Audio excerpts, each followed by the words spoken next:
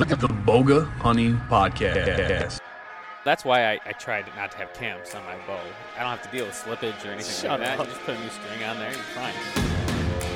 What is Boga? But seriously, that's the dumbest thing I've ever seen. I am all about Just strap it to your pack. Really appreciate the fact that you're from Michigan and not Georgia. You don't want to be the next Mark Kenyon. No. I'm a shit show. that spot's taken. You can see how pathetic Jared's face is right now because that's how it looked. It was just like, is this good enough?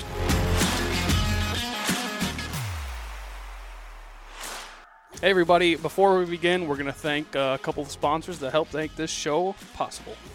First up is Vortex Optics. We've been using their glass for a long time. Everything from their binoculars, spotting scopes, rangefinders, and a new thing called Vortex Edge. Vortex Edge is their new world-class firearm training course, and they're going to provide courses on precision rifle, pistol, a couple of military tactics, and of course, hunting and outdoors. And also, their spring and summer apparel line is dropping soon. So make sure to head over to vortex.com/apparel and save yourself 20%. By using what code? BOGA20. Nice. Trophy line tree saddles. They are a one-stop shop. Sticks, platforms, saddles. It's and they just came out with a new EDP platform. It's a smaller, lighter, stronger version of the Mission platform, made in the U.S. It's the perfect size for us as mobile hunters. It's going to be available this April, so make sure to go and get yourself one. Save yourself 10% while you're doing it, and use the code BOGAHuntingTL10. Don't miss any letters in that. Go check them out. If we said it once, we said it 1,000 times. Arrows are the lifeblood of the archery industry. Vector arrows, Vector custom arrows are the arrows that we shoot. Jared and I specifically shoot the Vector HMR, the Vector hammers. Hammer them. Yep, they're a 4mm micro diameter shaft that are super strong, extremely durable. You're going to go to the website. All you have to do is input your specs, and they're going to build the arrows directly for your specs. So head over to vectorcustomshop.com, and they're going to hook you up. We do a lot of things on our phones. One of the things that Jared and I have found to be especially useful on our phone is our HuntWise app. It's basically the ultimate hunting tool set. Land boundaries. They've got HuntCast 2.0 where it's an advanced hunting forecast to give you specific times and days that are the best days to hunt. And they also provide a safe and social space for hunters where you can post pictures, share stories. You won't get a graphic image, Instagram cover over it. Uncensored and unbiased. Yep. Download the HuntWise app today. All right, welcome to another episode of our podcast. Today I have TJ with us, and TJ is, you're closely associated, you could say, with the Traditional Bowhunter magazine. Traditional Bowhunter magazine. Yeah. so what's your background there? How'd you get involved? Oh, my background is in avionics technology. I worked on military aircraft for a number of years, and then I went to work for the FAA and did a lot of things for them, worked for AF1 back in Washington, D.C., but out of Seattle area. And so I worked at converting almost all of the air route traffic control centers in the United States. I shouldn't say that. A good chunk of them from analog, magnetic tapes to digital. And that was the last project I had, besides certifying all the communication systems for DIA before they shut down Stapleton in Denver. And that was my last job sometime back in the early 90s. In 96, I walked away from the feds after 17 years to actually run the magazine. So the background is that I was always strong in English. I think I get worse as I go older. Yep. Spelling really got bad after reading a lot of bad stuff from people. But, and I sold some pieces way back when, but we were starting to build a traditional club here in Idaho way back when. Back in the 80s, and we didn't have one. I just had a state organization, which I was one time I'm the past vice president of the Idaho State Bowhunters. And so they were still working on that. And in the meantime, I had this idea about doing a newsletter for the organization. So, I had a computer, I think it was a Mac Plus, those little tiny things, if you remember, way back when. Yeah. Okay. So this is in 86, sometime around then. And the more and more when we got, to talking, I had this idea. It was just that, there was an old Hewlett Packard commercial at one time back in the 80s. And some guy was, he just like walking down this hall and he had this idea for something and he just said, what if? Well, I was taking a shower one night and I thought, oh, what if I made this into a 4-color, on newsstand magazine, because we were not being recognized or even catered to with any of the other bowhunting magazines. Bowhunter, which I wrote some articles for, was Bow and Arrow Hunting, which is now defunct, and Peterson's Archery. They changed it to Peterson's Bowhunting after that. So, and I talked to Marion about possibly doing a column for Bowhunter, and he said, well, there's really not that much interest in it. And so I said, fine, then, I will do something on my own. So it kind of started like that. And at that time, there was a bunch of us that our club had 500, members here, the Treasure Valley Bowhunters, and mixed group. And there was, at one time there was 1 or 2 people shot traditional, and pretty soon there's 30, 50 people shooting traditional. And, and then, we just, what we did on Friday night is down the hill from where Larry and I lived, there was an indoor range, an archery shop. And we would go down every Friday during the off season and winters, and we would shoot. Well, it eventually got to where I was taking down my old slide projector. I don't know if you ever see those manual ones. You got to pull it back, click it, and push it in. And we had all these slides that we had picked up and other people's of wild game, different animals from all over. And so we'd hang up a white sheet down inside there, at about 15 yards, 20 yards. And then we'd put up the slide and shoot arrows at it. Okay. And it was something that was fun. This is before dart system was ever made, any of that stuff. We were doing it long before Jay decided to build the dart system. And it was it was fun. It was a lot of fun, but it got to where we got to the point where after several months, we were setting it up and having someone man the projector. And we got to the point to where, boom, it would come on for, basically start about 5 seconds. And you had to pull an arrow out of your quiver, knock it and shoot. And then the picture would go blank. That's cool. Then you'd put it back on when everybody's done shooting and you could see where you shot. And this went on for a long time. And then in the spring, the owner said, well, a bunch of his friends wanted in, they wanted to come do that. And I said, well, but they wanted us to leave it up and they wanted to use their sights and and I mean, it's kind of dumb to, at 20 yards indoors, here's a picture of a mountain goat and you got your binoculars. It's like, this is, kind of ruined it for us. So we just walked away from it. But in the meantime, this happened, it was probably late November, early December of 1988. And I had this idea. And so a bunch of us, and, after we were done, we'd all go down to the Leader House, which was a couple blocks away, and have beers. And so different beers, all kinds of weird stuff from around the world. And so this one night, it was snowing really bad. And we went down there. It was probably about a couple miles away. And I think there was 5 of us in there and drinking beer. And I had this idea. So I kind of spit it out. And boy, I tell you what, the negativity from everybody was tremendous. They're like, oh, you'll never succeed. That's been tried. You'll fail, whatever. And I'm, and then, I'm going, that's kind of weird. So I felt kind of dejected. And I was kind of off the wall. So I said, well, I finished my beer and I said, well, I'll go home. So I went home in the snowstorm and was up the next morning about 6:30 or 7. And wife brought me a cup of coffee. I'm sitting in the front room. I'm looking up at the mountains and the ski resort. And this big lumbering body comes by the picture glass window and knocks on the door. And it's Larry Fisher. And he was with me the night before. And then one thing he did is he coughed in his beer and he said, oh, that's a hell of a dream, the night before. So he showed up and I said, hey, well, how you doing? He goes, oh, yeah, I'm not doing so good. I go, what's the matter? He goes, I couldn't sleep at all last night. I was thinking about what you said. I want to do this with you, is what he said. And that's what got the ball rolling. And so I had no idea what we were going to do or how to, I had some ideas, but I said, I don't even know how to run a magazine at all. But it can't be that hard, right?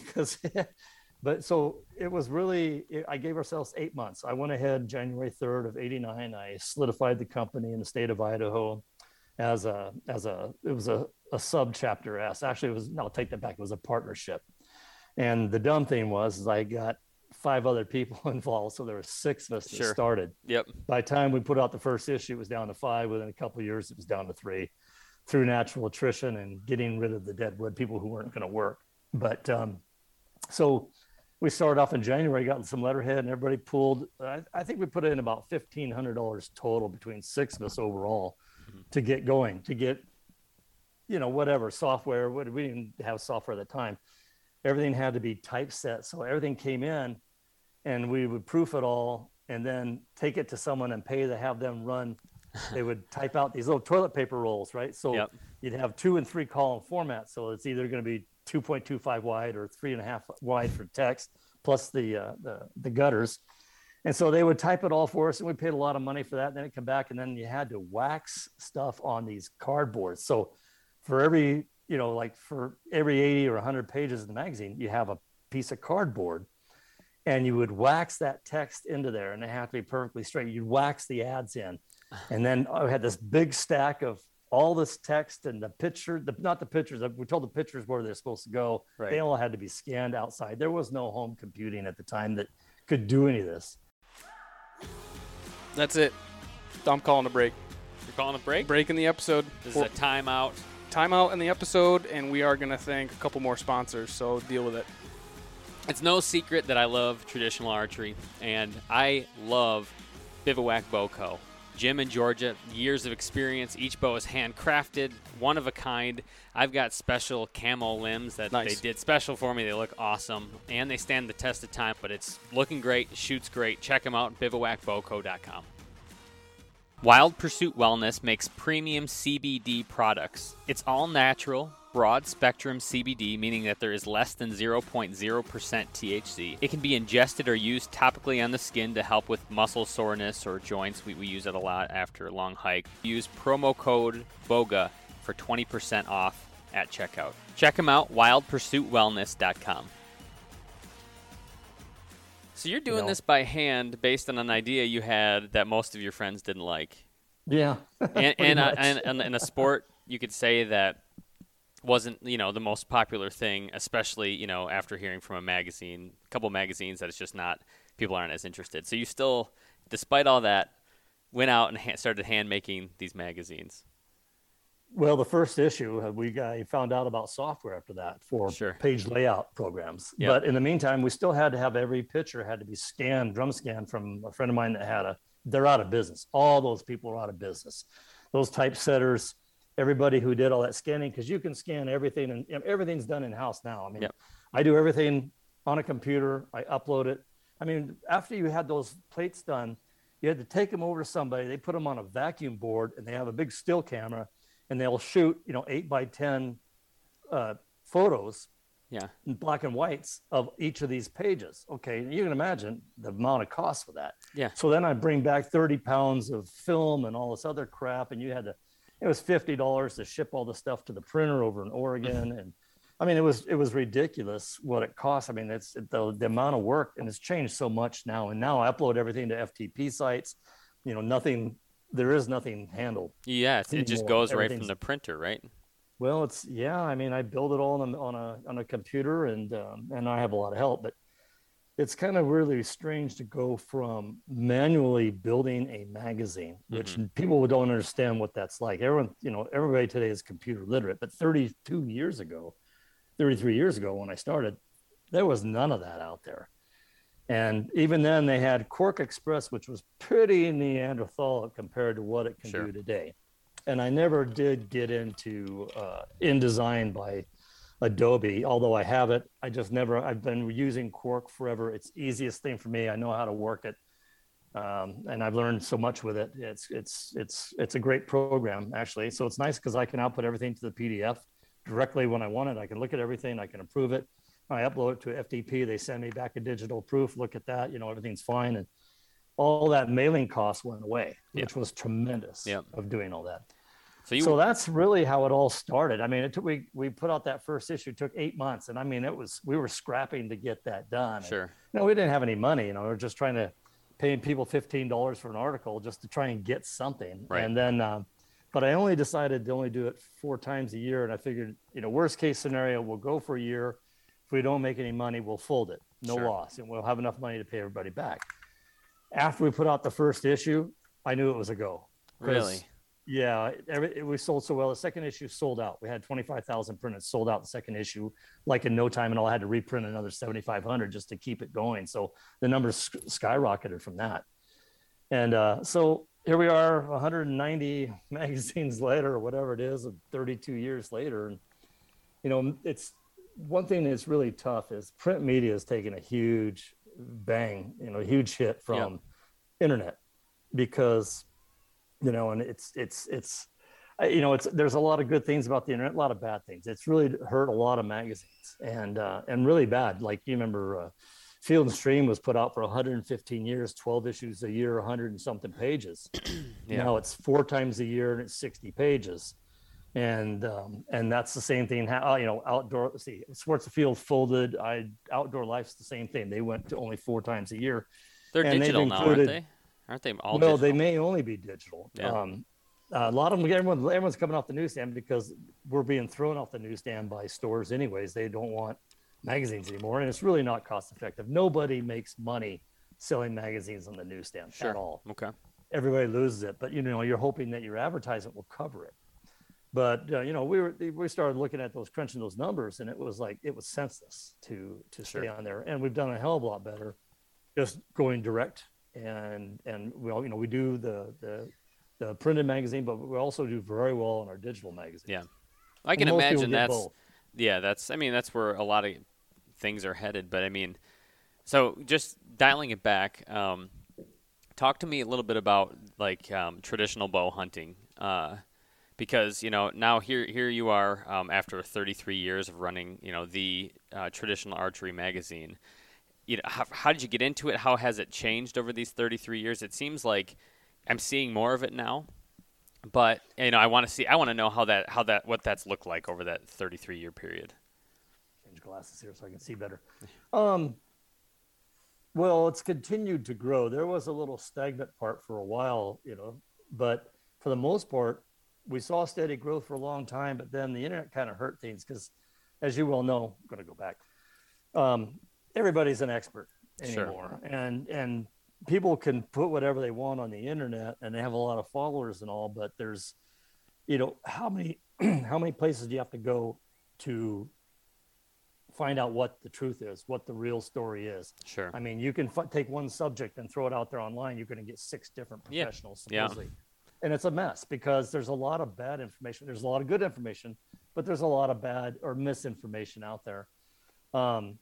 So you see a lot of the problem with today is that most people have the attention span of a gnat. Sure. And so, if you can't grab their attention within 7 seconds, they're flipping a page, or they're going to change. On your website, they're going to keep jumping around. And so the idea is, how do you keep traffic on there? Well, you have to change it up.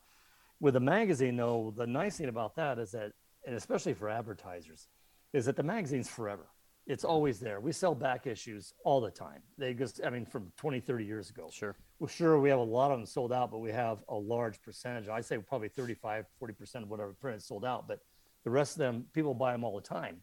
The problem for us is that people are calling advertisers who've been dead for 20 years, and that phone number's been 3 or 4 people. So they call, and we used to get phone calls all the time, say, please take my phone number out of your magazine. I go, it's not in there. That is funny. Oh. Because people buy these back issues and they see these ads and they call those people because they want that product. They don't know that they've been out of business for 30 years, 20 years, or been dead for 10 or 15 years. And I mean, it's because I go back, I look at those, I go, I probably say 80% of the people those first years, they're not around anymore, and they've been gone for decades. So it's really, that's changed quite a bit.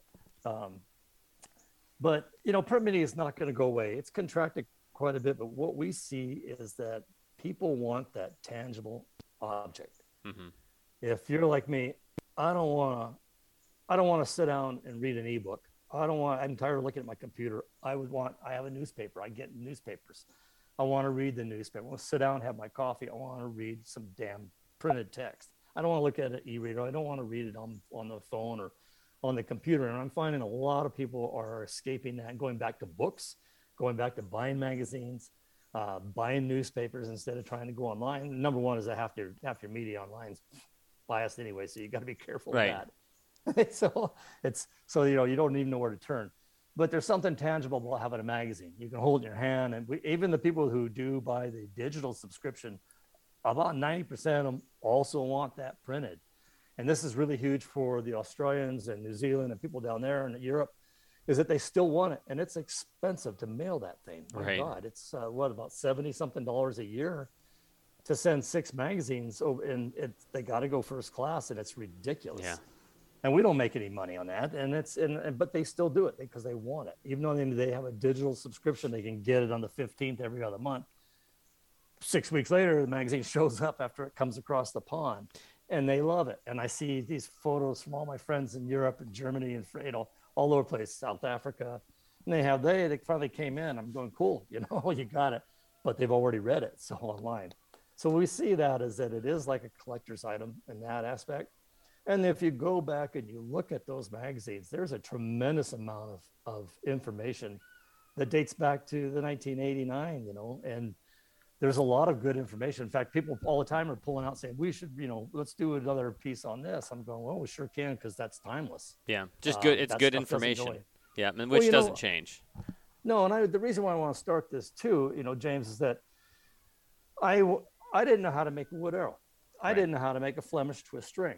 I want to know these things. And Sure. The only person I knew was Ron Robinson. He passed away in 93 here, and he was our last bowyer in Boise. Old gentleman, great guy. And Rick Hinton did a piece on him. I think it was like Around the Wood Stove with Ron Robinson way back, probably 28 years ago. But, he showed me a lot and very informative. And how to make stuff. He made his own feather burners. He made this equipment inside this was an old whorehouse, believe it or not. And so him and his wife lived upstairs where the girls were at, and then down below he built his shop. That's funny. And but it was kind of interesting is that he made all of his own equipment, everything. And so that kind of, I said, how do we get that information out? Because I was seeing more and more people want to shoot traditional. Yeah. And same thing like Larry, they were shooting compounds. And then, when he saw me with my longbow, he's, he goes out and buys a Brackenberry recurve. Yeah. And so he's shooting that, but he's shooting, aluminum arrows. And I'm, I finally making wood arrows. Like, I wish I could do that. Well, they keep saying that. Then pretty soon, everybody's doing it. Yeah. Yep. And so it was kind of fun to see that. Well, it's nice to have those past articles. And as I've been seeing on your website, you've been taking a lot of that just solid, foundational information and putting it online so you can, you can quick go right to it. You know exactly what to look for, and you can kind of locate that great bit of information that you're trying to learn. Yeah, well, the nice thing about the website is that it's slowly getting bigger and bigger. Yeah. We have a lot of it as original material. It's not in the magazines, but we do have a lot of good archival stuff of back issues and things, how-tos, bow studies and things like that. So we're adding to it all the time. So there, like you said, there's a wealth of information on the website, an awful lot. And we have, on average, about 11,000 unique visitors a month to the website. It's really doing very well. Yeah, that's no very complaints. Yeah, considering what the printed market's been doing. Well, the thing with that too is that a lot of it's hard to explain that. As a publisher, again, I make the least amount of money off that everybody makes. So you have a national distributor who handles getting it to the wholesalers. Well, they take a cut. The wholesalers take a cut. The store owners take a cut, plus they ask for an RDA, which is on top of that, it's a retail display allowance. You have to pay to print these. You got to pay to ship them to like Clark Distribution, and you got to pay Clark's fees to mail them out to everybody. You got to pay for the damn things coming back and being shredded. You don't make any money. You're losing $100,000 a year on the newsstand, and it's senseless. It's just it was stupid. But you realize that everyone takes their cuts. So for every dollar out of that, I'd be lucky to see 10 cents. Sure. And so, out of for $1, if we're lucky. I mean, everybody takes a cut. Well, then what happened is that they want to do away with, a lot of places only want to keep the top selling 5%. Cosmo, Elle, Red Book, these ladies magazines. And so what happens is that even though we had a sell through of, something like 80%, it wasn't the 90% that they wanted. Yeah. And so we got cut from a lot of places. I mean, I lose 6,000 issue to issue. We lose 6,000 newsstand distribution. Yeah, it's tough to compete with that. Just a way bigger audience. I mean, well, the internet has allowed us to reach a lot more people anyways. And so what happened too is that when we came off the internet, these people subscribed, which makes it better because it's cheaper for them. They get their magazines sooner. They save money and they get, it's just all around, it's a better deal. Yeah. So we put our money in advertising elsewhere, and outside of a lot of the markets, trying to reach fly fishermen. And I'm doing a podcast with a guy that does, what is that, Rob? I don't know what it is. He does everything. He's an outdoorsman, but mainly he's interested in my cooking, my outdoor wild game cooking. Yeah, so yeah. he's got a food channel, but it's outdoor. It's so he does everything. I'm looking forward to that. We had to cancel. He had to cancel last time, so that's coming up probably in the next couple of weeks. I think I'm trying to think of that guy's name. Steve, or I don't remember. Dan? Anyways. Food Afield by Snyder. Some guy named Snyder. Food Afield is what it's called. Okay. All right. Well, we'll look for you. Yeah, we'll look for you for that. But I have to, I guess, for a guy who's devoted a majority or a good portion of his career to traditional bow hunting, how'd you get to be so passionate about it? Where did this come from? Oh, well, I'll go way back. Yeah. My father had picked up a couple lemonwood bows when he was in Cuba a long time ago. And so when my brother and I were growing up, we had these lemonwood longbows that, we were shooting them for a while. And then Randy went off to college, and we came back we were living in the Philippines at the time. And Randy went to engineering school, and I stayed over, and we came back towards the end of the war, September of '68. We moved back to the States, which was a shock for me after living overseas my whole life. I didn't know racism until I came back here. Where did you live for your whole life? I was born in Hawaii. Okay. And then we came back to the States for a while. Then Dad took a job, ran a shipping repair facility for the Navy at Subic Bay Naval Air Station. Okay. During the Vietnam War from '63 to '68. Okay. And so, from there, and I surfed there, did a lot of diving, a lot of fishing, getting in a lot of trouble. Sure. It's a pretty big base. Yeah. So, but, and so I got away from that. But then when we came back to the States, we lived in Napa Valley. Okay. And Dad was, working at Mare Island in Oakland. So he had a commute, but it was a safe community for us who didn't live around strange people all of our life until we came back to this country.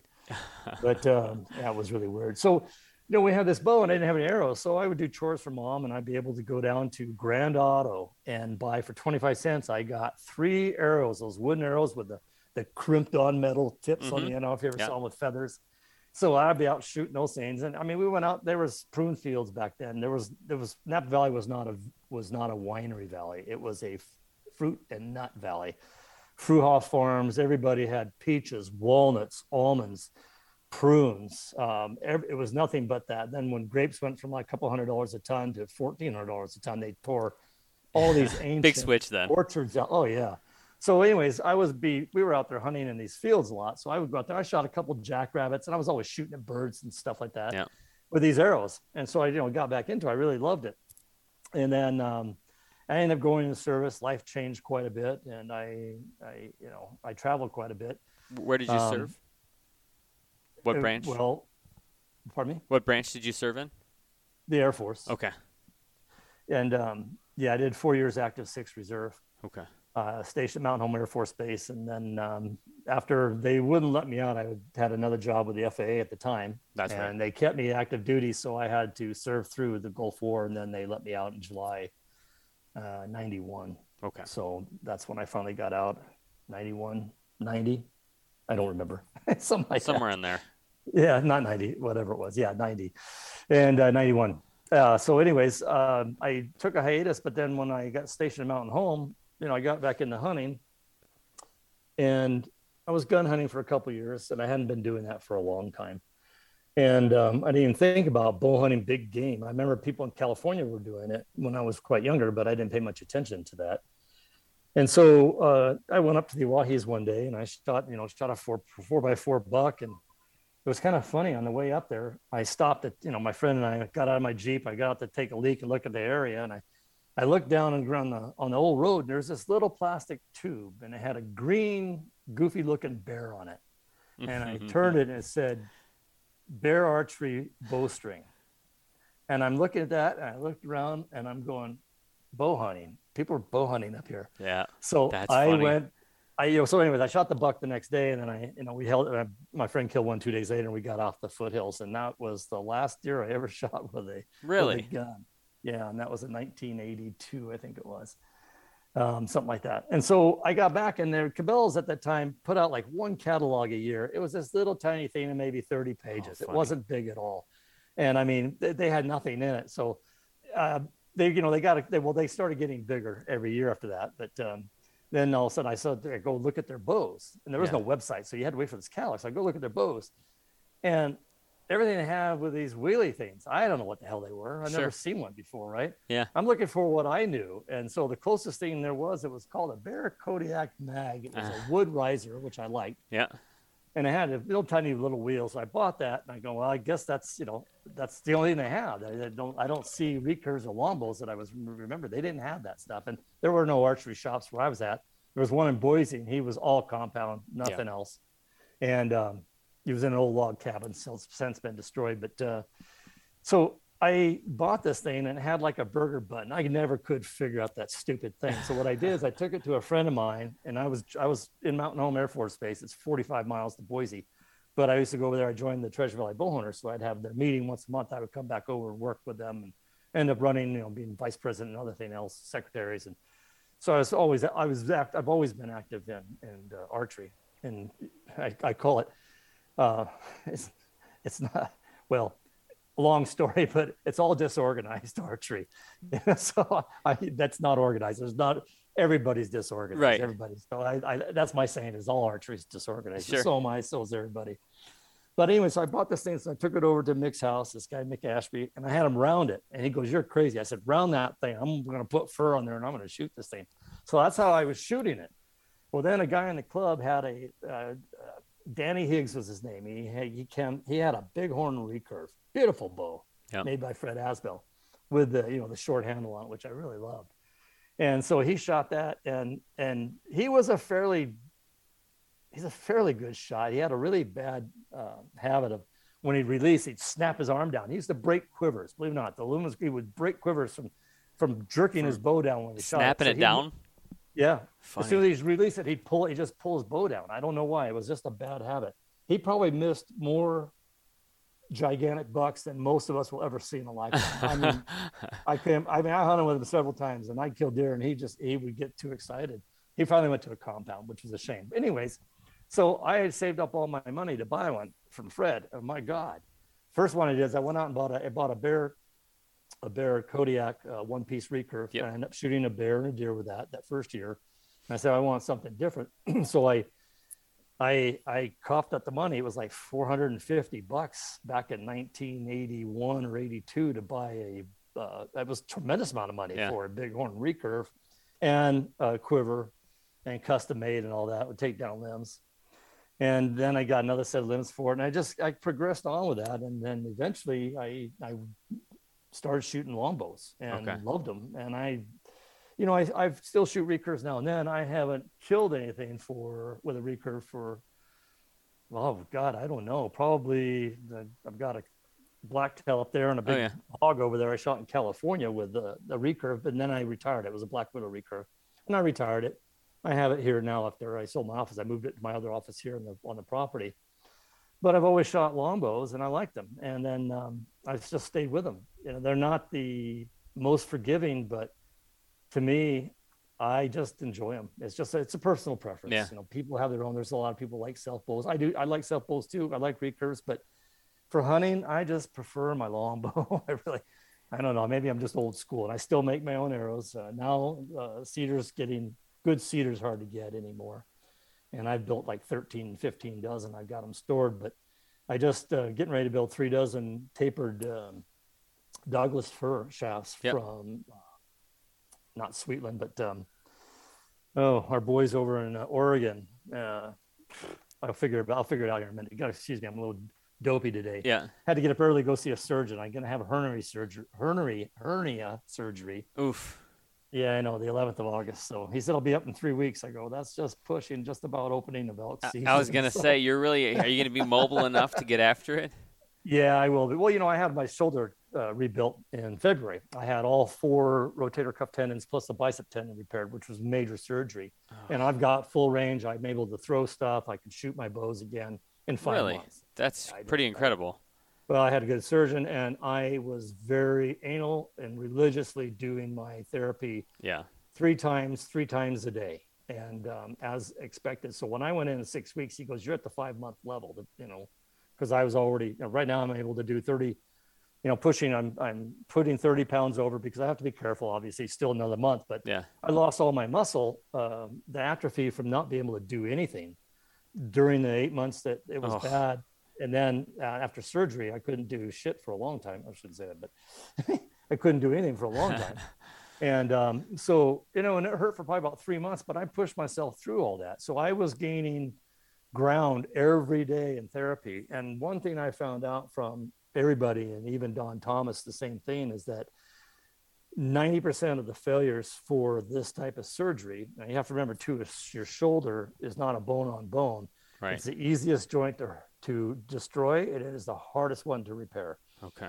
But 90% of people do not do their therapy religiously. And I did. I still do it, even though he says, he says 3 days a week just to keep it limber. It's fine. I'll do it 4 days, Yeah. Just keep it and I'm keep back it to active. finally doing yoga, but I'm finally getting my strength back. And then this happens, Yeah.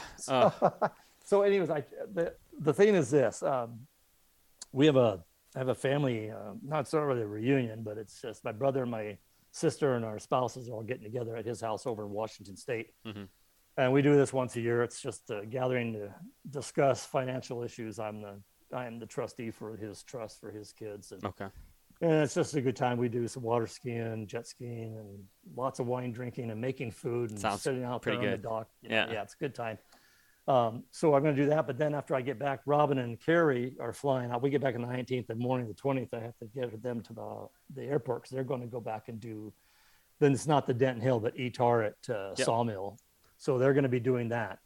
So I had the earliest date was a week from Friday to cut me up. And I'm going, shoot, I've solidified it's the next date that they could do it is August 11th. Yeah. So what I'm That's doing my right birthday. now is happy pre-happy birthday. Yeah, and happy surgery. Yeah, well, great. So, but if they do have a dropout, I'm trying to find someone who can stay with me for 24 hours here at the ranch. Yeah. On the 23rd, that's wide open, and I want to get it done as soon as possible. If I had my way, I'd have it done tomorrow. Yeah. Today wouldn't even be a bad day because I know that there's going to be this curve. But he said 3 weeks, and I should be fine to go. Yeah, he said the first week's the most. He said 6 weeks should be perfectly done. And I said, well, that gives me a chance since I have a antelope tag for the middle of September, and the season's open through September. So I still will get out there to hunt elk and deer, but I won't be able to do much until later on in the season. So you have at least big plans later on in the season? Well, last year I had a rough time. Robin ended up with a blood clot in her brain. And that was the opening day, or I should say September 1st. And January 30th, my friend, we were opening the season for elk. He shot a cow elk first thing in the morning down by the wallow. And the next day, my daughter Carrie calls and says, Mom's in the hospital and she's got like a stroke. They didn't know, but it was just a blood clot. And so my whole season was, I had to stay home and take care of her. I couldn't be gone in case she had another deal. So she's 100% repaired. She's back to herself, which was good. We were lucky that it was just something. I had no idea. Sure. There was nothing they can tell. We did test after test after test. They don't know how or where it came from, but it's gone. So she's 100% returned.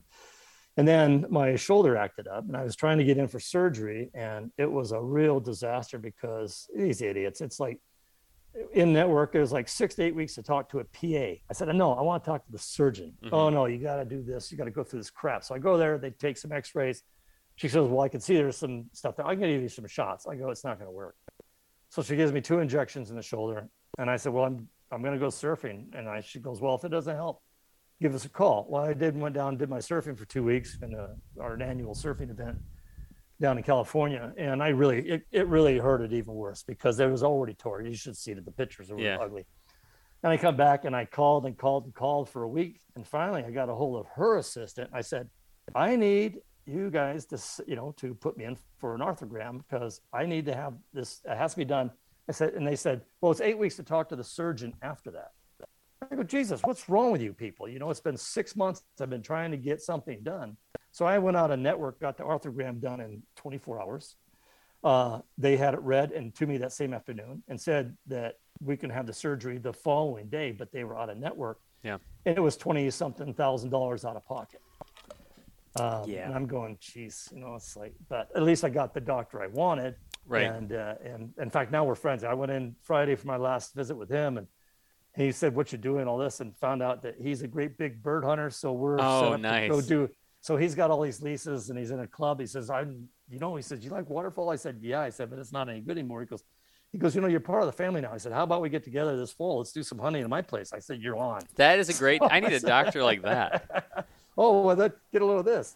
When I went to Carrie is the one that found out about this. I was still 6 weeks out from getting an MRI. I said I need an arthrogram from in my hospital through my network.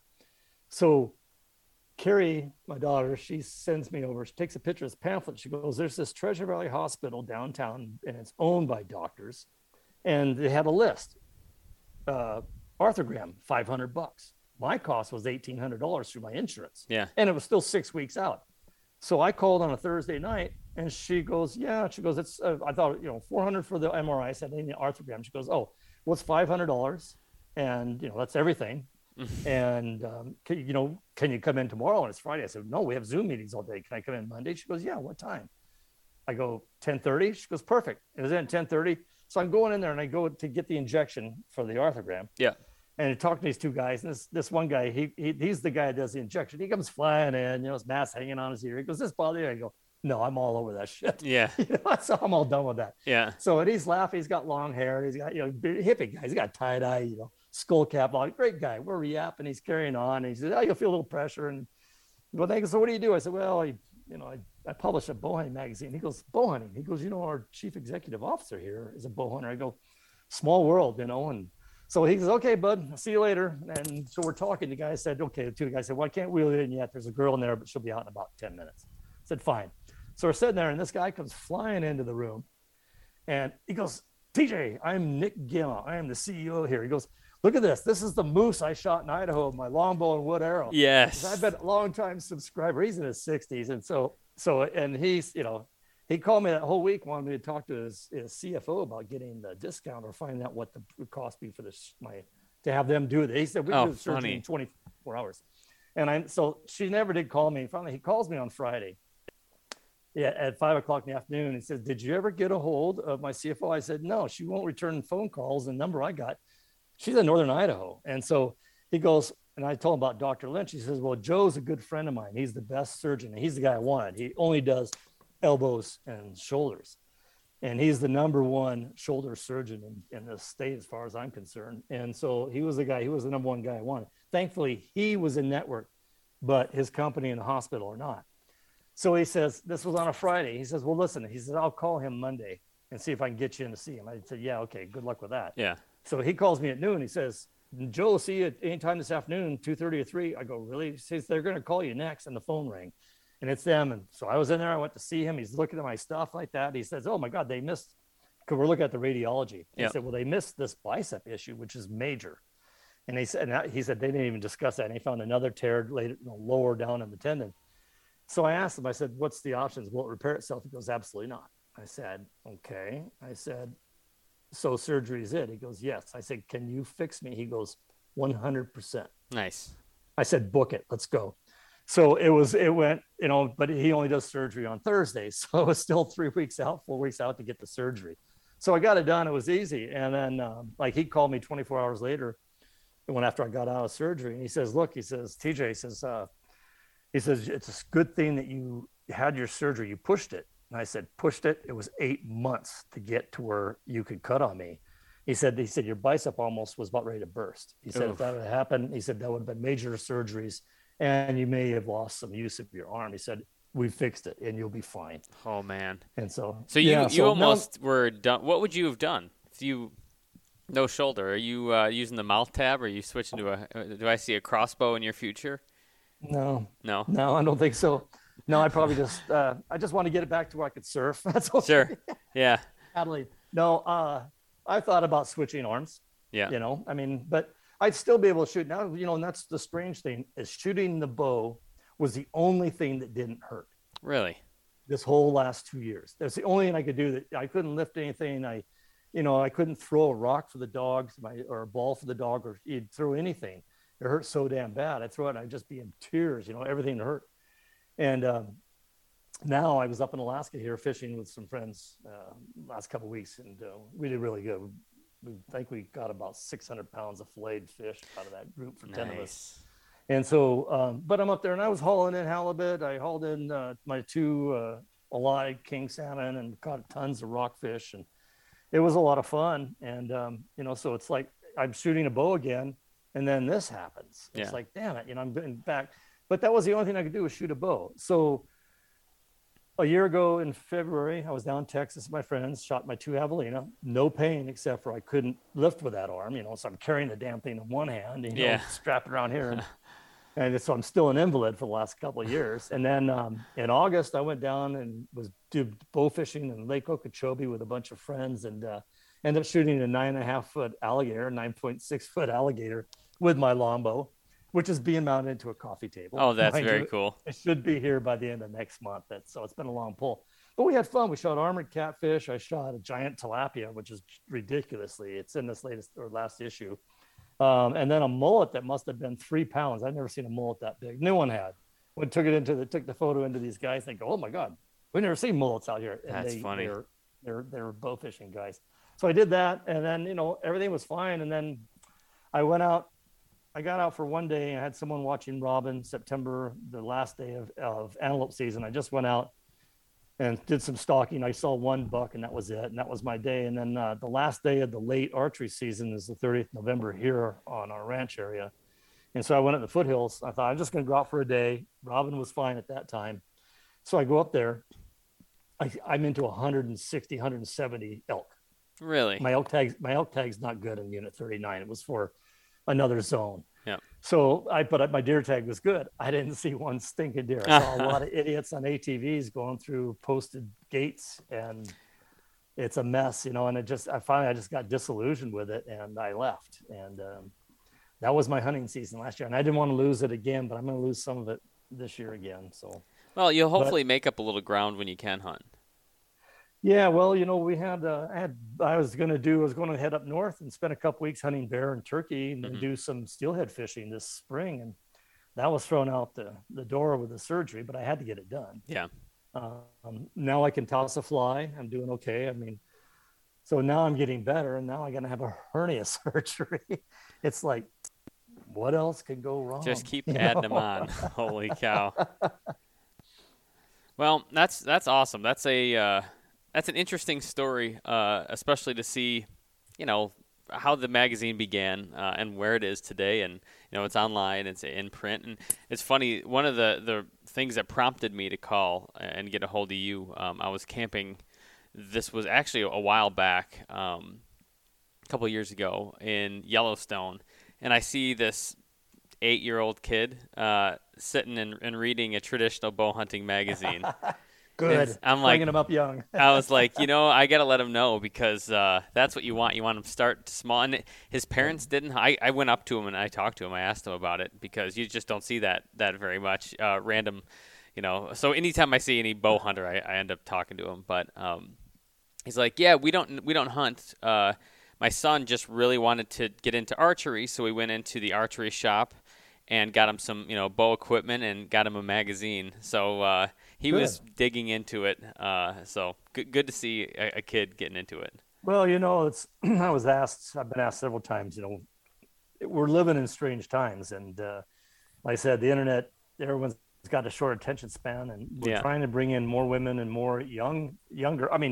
Hey, when I started this magazine, I was 30-something years old. Yeah. I'm going to be 65 this year. So it's like, I asked Robin, I said, how the hell did I get this old? She goes, well, you didn't die. You didn't die yet. Yeah, that's right. Didn't die. So I get up every morning. I thank God for opening up my eyes and having more breaths. So, it's all good. And I enjoy what I do. It's still a job. Yeah. And it's, no one's getting rich, but it's a good living. Mainly, I don't make any money off the magazine. I don't take anything, but my employees are paid very well. My contractors are paid very well.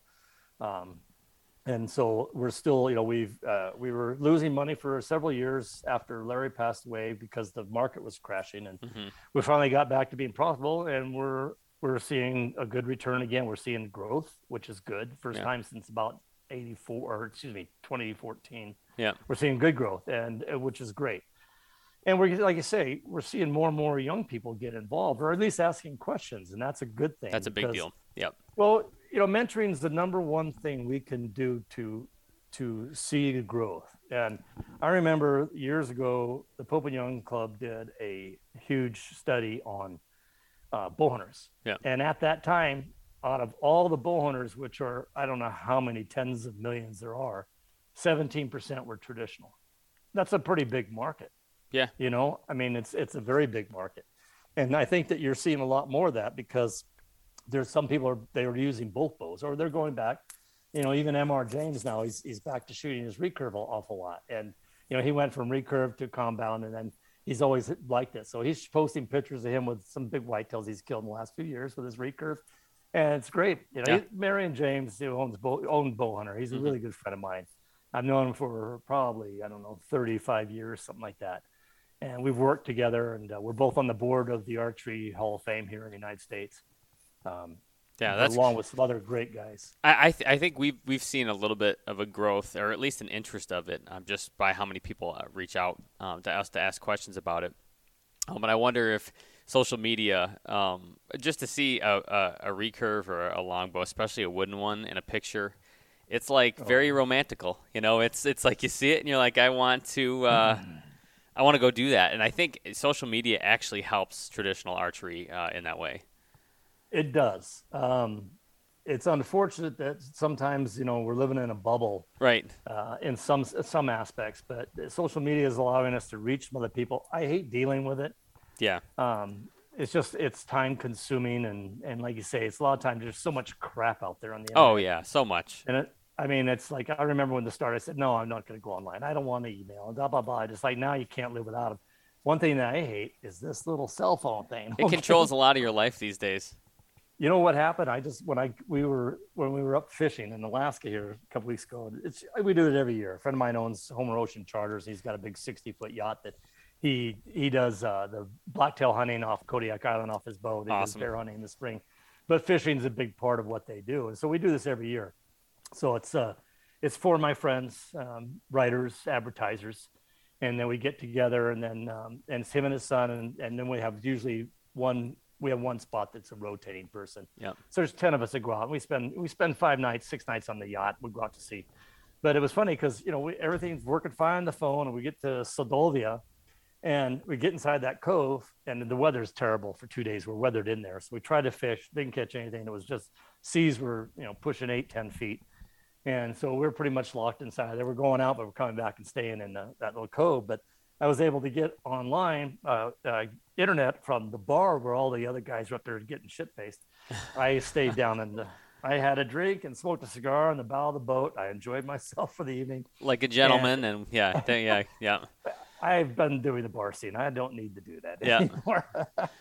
So it's too expensive, but that's another story. But anyway, so I'm sitting down there, and then we go out to sea, and so I'm on airplane mode, so I can take pictures and all that stuff. When we come back into Homer, I have no service. I can't get Wi-Fi.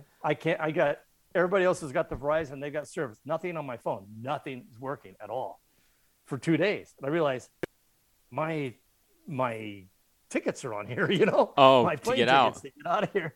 So and unfortunately what happened is that I still had an email that my wife had sent me my itinerary. So that would pull up, at least I knew what the numbers and I could get something.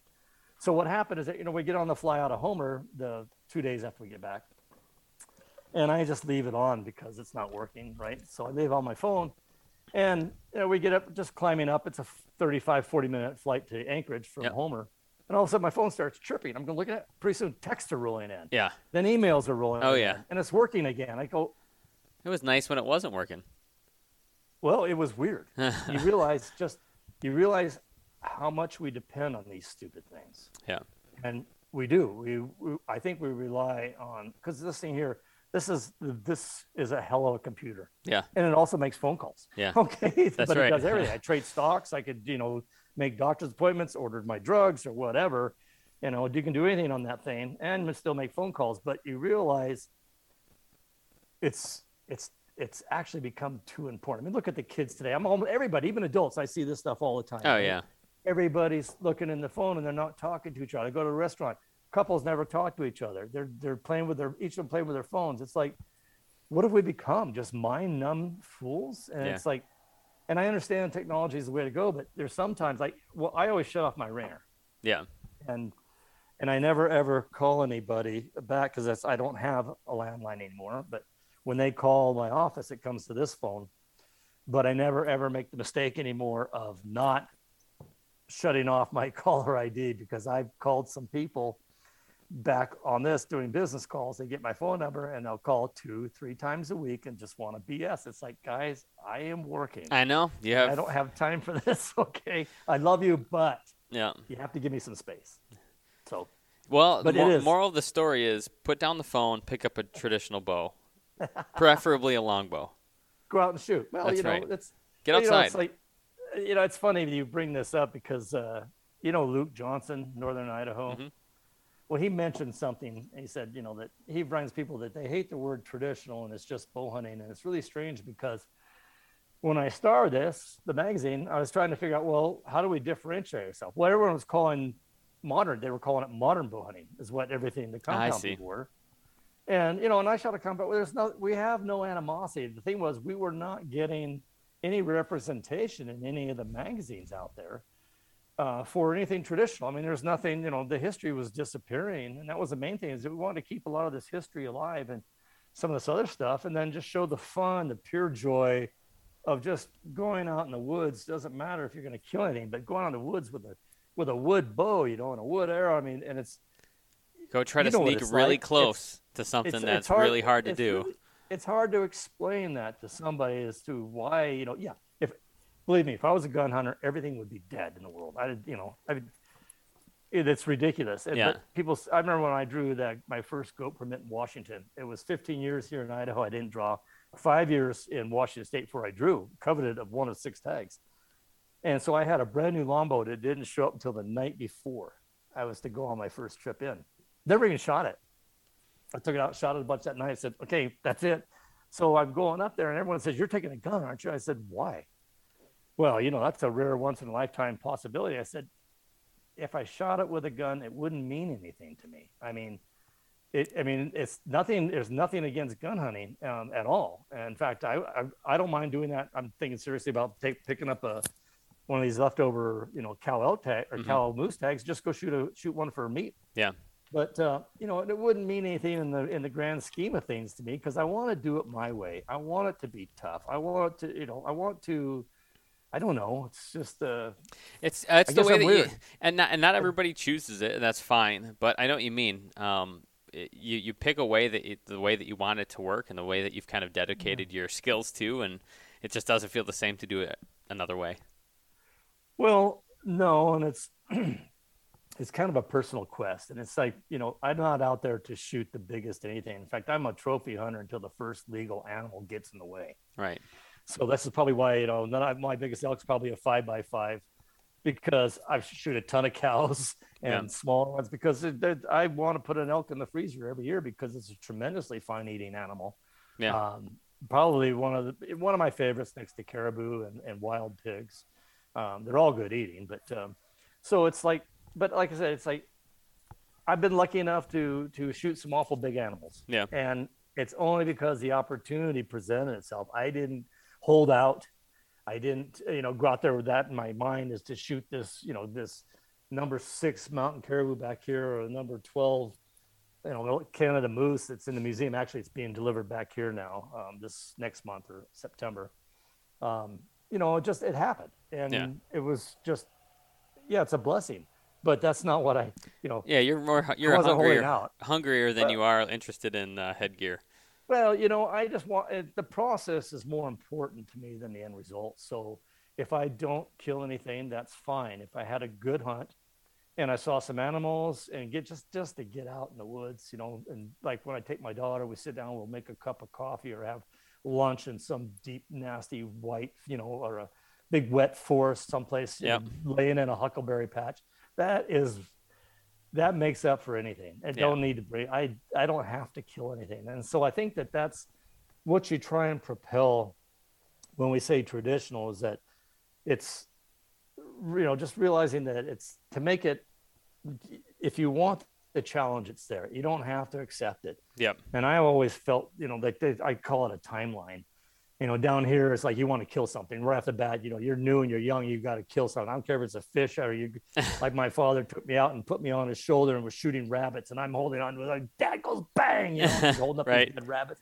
I want to kill a rabbit, So you kill stuff. So you say you start off with a gun, and then pretty soon you want to try something different. It could be a compound, it could be a muzzle loader, and you go down to, maybe some people are out there hunting with spears and knives. Okay? Sure. Eventually you come back down this timeline until you find where you are comfortable in your hunting at that time. And you may stay there. You may wander back and forth. You may go to the extremes, but you found this little niche right here in this timeline. And so, that's important, is that to you to experience that, and where you stay, that's, there is none of this us versus them crap. And I keep hearing this by some people that keep trying to push this. I said the difference between traditional and modern is only the equipment used. It's not a mentality. Right.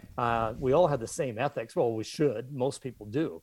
And we still have the same dreams and aspirations. We're just going at it a different way. Right. And I have two good friends that they switched back to compound because they just were missing and they lost it. And I understand that. There's nothing wrong with that. I haven't, a total respect. They're good friends, and I'll share camp, and we're, we go bow fishing all the time together. Yeah. And that's whatever they are, and they're always welcome to my camp. So I don't see this animosity. I think it's pretty much, in the beginning we were always bad mouthed, like all you do guys is wound stuff. I go, the data do not support that. I go, look at several of these studies. In fact, the best one's in McAllister, which is bow hunting only and traditional, if I'm correct, in Oklahoma. And it's a federal installation, and there's only so many people are allowed to deer hunt it. And they had, I think it's just bow hunting only, it's not traditional. But they found out that the traditional people had the lowest wounding rates, mainly because they don't take those long shots. They follow up on them, they'll take their time. Yeah.